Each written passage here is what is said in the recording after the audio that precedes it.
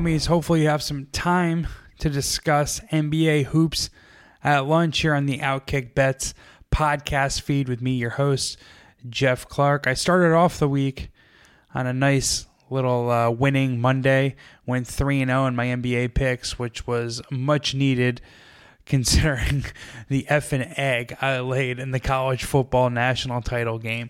Holy smokes, is this embarrassing. So I went on colleague and fellow Outkick contributor, producer, whatever, Dan Dakich's show, Don't At Me, the other day, Monday, and to discuss the college football playoff between Georgia and TCU.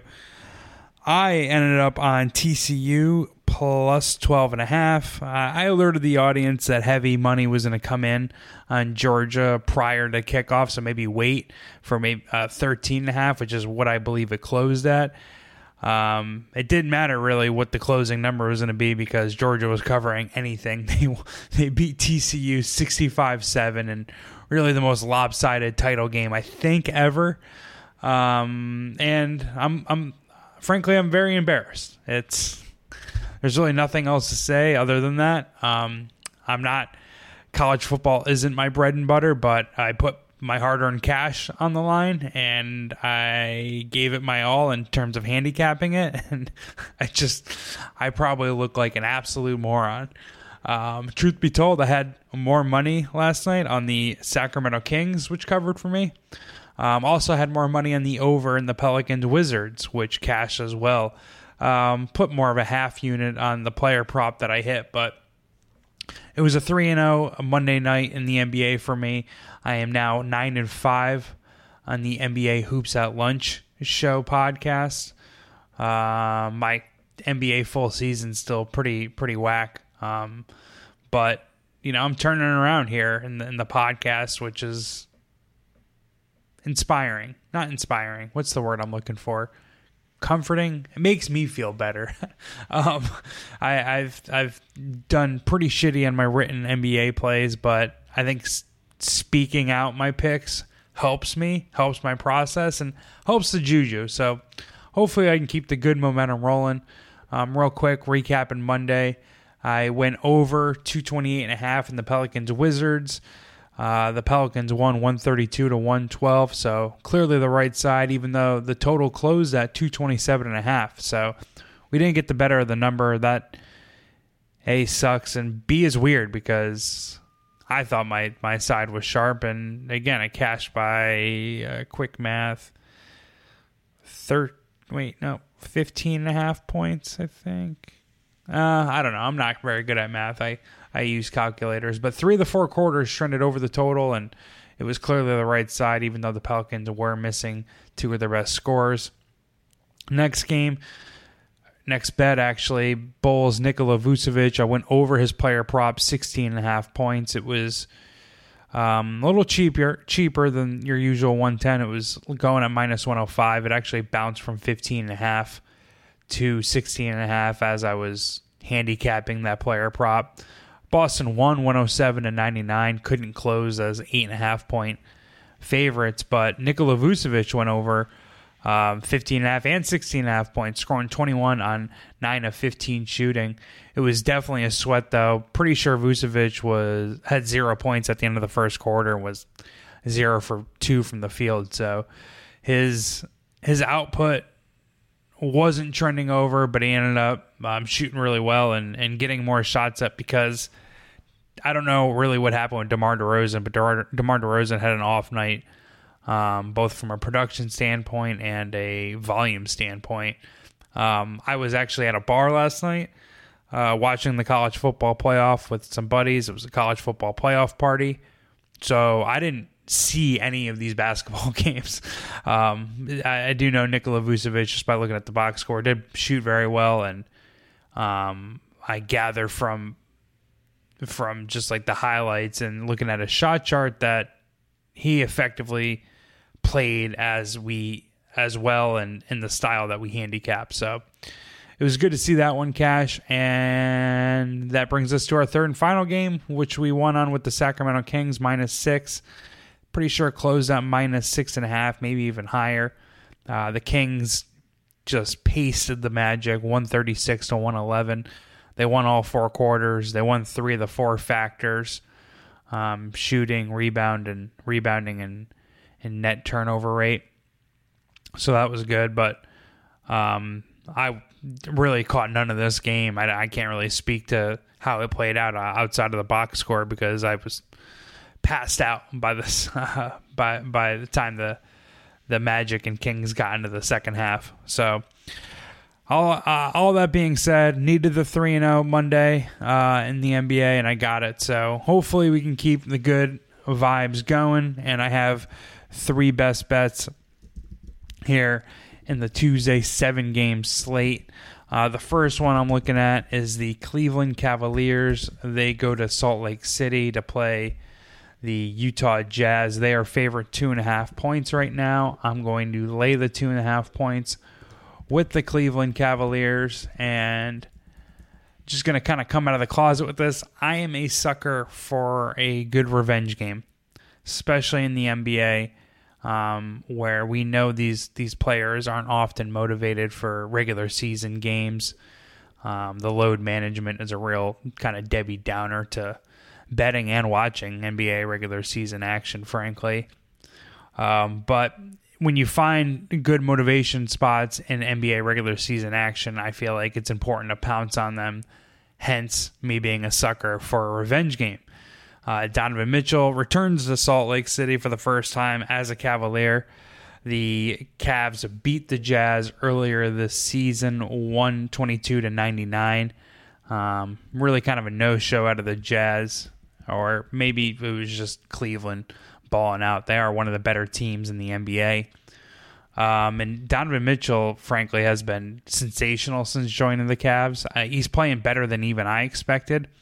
The fit on paper made sense, but I've really just never been a Donovan Mitchell fan. His player profile, I don't know anything about him personally or off the court, but I don't like the lackluster effort on defense that he usually has. That's somewhat changed this season, and I don't think he added enough to the offense off the ball. But that being said, he's averaging career best in points per game at roughly 29 points per game, and true shooting, which spans field goal, 3-point, and free throw percentages. Also, the absence of, I didn't even write this in my picks piece for Tuesday's NBA slate, but Kelly Olynyk, the starting big for the Utah Jazz, currently is listed as out on the injury report, and that means the rookie Walker Kessler will be starting at center for Utah. He's actually a very good defensive big, rebounding, paint presence, rim protecting big. But Jared Allen is better in those areas than Walker Kessler. And Kelly Olynyk's 3-point shooting and offensive versatility would have pulled Jared Allen out of the paint and forced Jared Allen and Evan Mobley to not maybe sit in the paint. With Walker Kessler on the floor, it's going to make it a lot easier for Evan Mobley to defend most likely Lauri Markkanen, who's played very well this season for the Utah Jazz. And the backcourt of Mike Conley and Jordan Clarkson for the Jazz are at a significant disadvantage against Darius Garland and Donovan Mitchell. I expect Donovan Mitchell to have a big game. I'm assuming the books are expecting that as well. His points prop right now is sitting at 28.5, but it's minus 135. So the books are expecting a big day out of Donovan Mitchell, and I think they'll get it. If I had to pick one way or the other on the point prop, I would go over Donovan Mitchell 28.5 points. But I prefer the Jazz because this is a good number. I will say one of the, I guess, hesitancies that I have about betting the Cavaliers. I think I just said the Jazz. I'm taking the Cavaliers because it's a good number. But one of the hesitancies I have in banking the Cavaliers in this spot is due to the reverse line movement. Most of the money's coming in on the Cavaliers, probably based on similar analysis that I have here. And yet the numbers went from 3.5, 3 down to 2.5. So it would appear, based on the line movement and the betting splits, that the sports books are inviting more Jazz money, and that's something, or more Cavaliers money. So that's something that raises red flags. Especially, I don't assume Square Public Bettors going to be taking the Jazz in the spot. So that's definitely a concern. Otherwise, like on paper, I just love this matchup for the Cavs, especially with no Kelly Olynyk on the floor. I think it's going to be just easier for them to defend the paint. And if they don't have any bigs stretching out their defense, it's going to be easier to extend their perimeter defense and close out on threes. The Utah Jazz are a good three-point shooting team. They're actually phenomenal behind the arc, so that's definitely one of the concerns that I have in this matchup. But again, no Kelly Olynyk makes me feel a little stronger about Cleveland's defense in this spot. So hopefully the Utah Jazz don't get hot and make me look like a sucker by taking this Donovan Mitchell revenge game angle. But we're going to lock in the Cavaliers on -2.5 as the first best bet of the Tuesday NBA slate. We're going to move along, and we're going to fade the Orlando Magic for a second straight day. Again, I took the Sacramento Kings -6 yesterday against the Magic. That cashed quite easily. And I actually have a lot on this game, so I'm going to try to breeze through it as fast as I can. The first note, and again, there's written versions of what I'm saying on outkick.com/sports-betting. Please check out all my posts and all the posts of my fellow Outkick handicappers, including David Troy, who you've heard here recently, and Dan Z, who is usually on my NFL betting podcast and will be joining me for an NFL wildcard weekend breakdown, so check that out. But if you're already read this, I apologize. However, this feels like a suspicious line. Trailblazers have only beaten the Pistons, Hornets, and Rockets over the last 10 games. They're really not playing very well, and Magic aren't too far removed from beating the Boston Celtics in a back-to-back. Only a couple weeks ago, in fact, Orlando beat Boston in a back-to-back. However, there was immediate sharp line movement towards Portland and continues to be money bet in Portland. Sharp money, I would assume. The line opened with Trailblazers favored 6.5, and now it's up to 8, which is what I have to give it now that I'm doing this podcast. But I locked in a bet at 7.5. Frankly, and I gave it out in the written form at 7.5. So I think that's the number I'm going to stick with, since I already did publish content at 7.5. And I do consider the sharp line movement because, I mean, what public bettor is taking the Trailblazers over the Magic on an early Tuesday morning, which is when most of the line movement occurred? There are a few Trailblazers-friendly trends here. They've covered 4 straight as a favorite of -5 or greater. They've covered 6 straight home games and 4 straight against teams with a 40% or worse winning rate. They're also just beating up on bad defenses, 11-4 versus bottom 10 defenses. The Magic are 25th in defensive rating. Portland has a plus 7.0 non-garbage time net rating versus bottom 10 defenses, and the best ATS margin at plus 5.7 spread differential versus bottom 10 defenses. Trailblazers have a rest edge. Magic are in the second of a back-to-back. And Trailblazers last played Sunday. Orlando has a losing ATS record when playing on a rest disadvantage. Portland has a winning ATS record with a rest edge.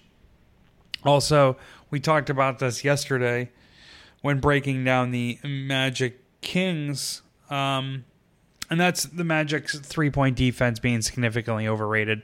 They were ranked second heading into yesterday's game. I haven't updated my sheet here or looked at the updated defensive 3-point percentage for Orlando, but it's mostly based on luck because they give up the second most wide open 3-point attempts in the NBA, which is defined by a 3-point shooter having at least 6 feet of distance from the nearest defender.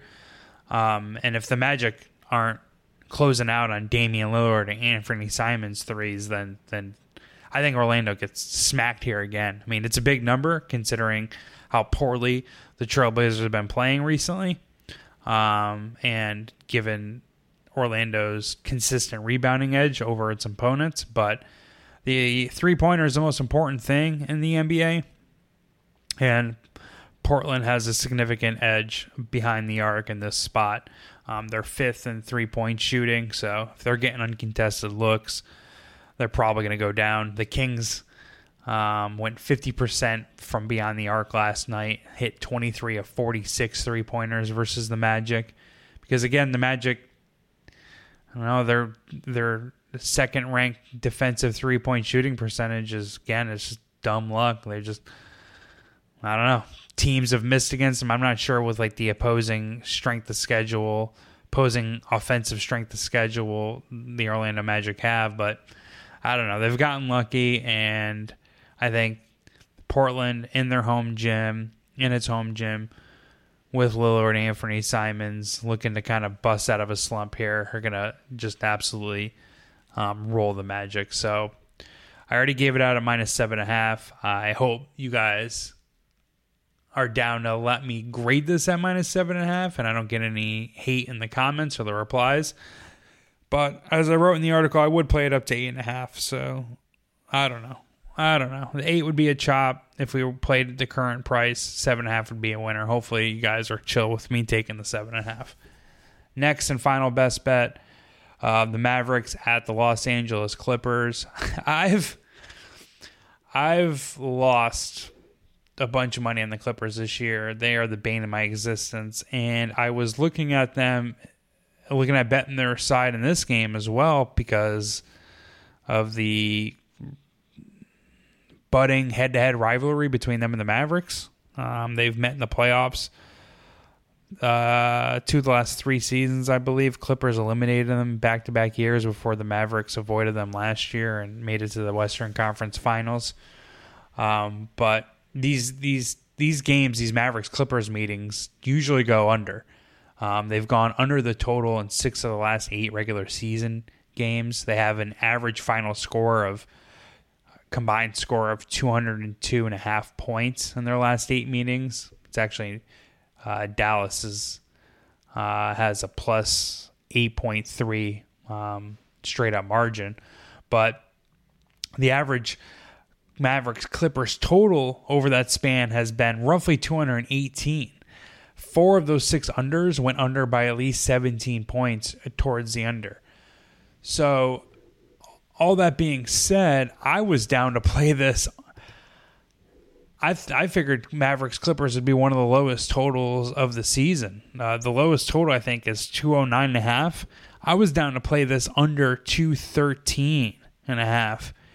And currently, the Clippers Mavericks total is 222. According to VSiN, at DraftKings, at least close to, 2/3 of the bets have been placed on the over, and a slight majority of the money has been placed on the over.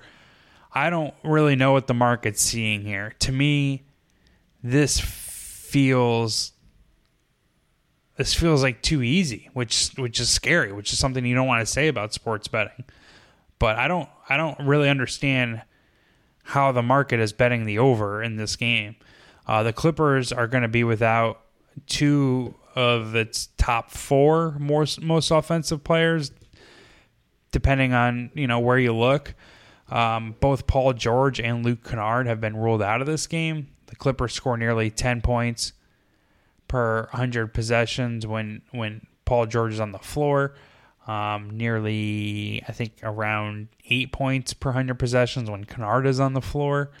Their effective field goal shooting climbs greatly when Paul George and Luke Kennard are on the floor.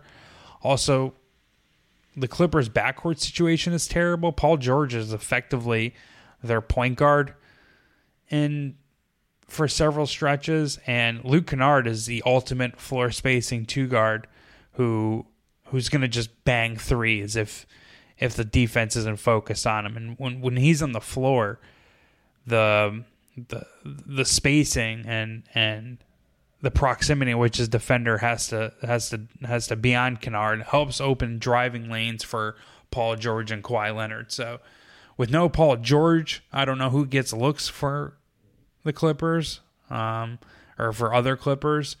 And without Luke Kennard, they're missing their best 3-point shooter. The Clippers are also 3-17 to the under at home this season. They have a minus 11 point total margin in those spots. And I use the headline in my article, "Styles Make Fights," which is just another, way of saying the matchup favors the under. The Mavericks play at the second slowest pace in the NBA. Clippers are 22nd in pace.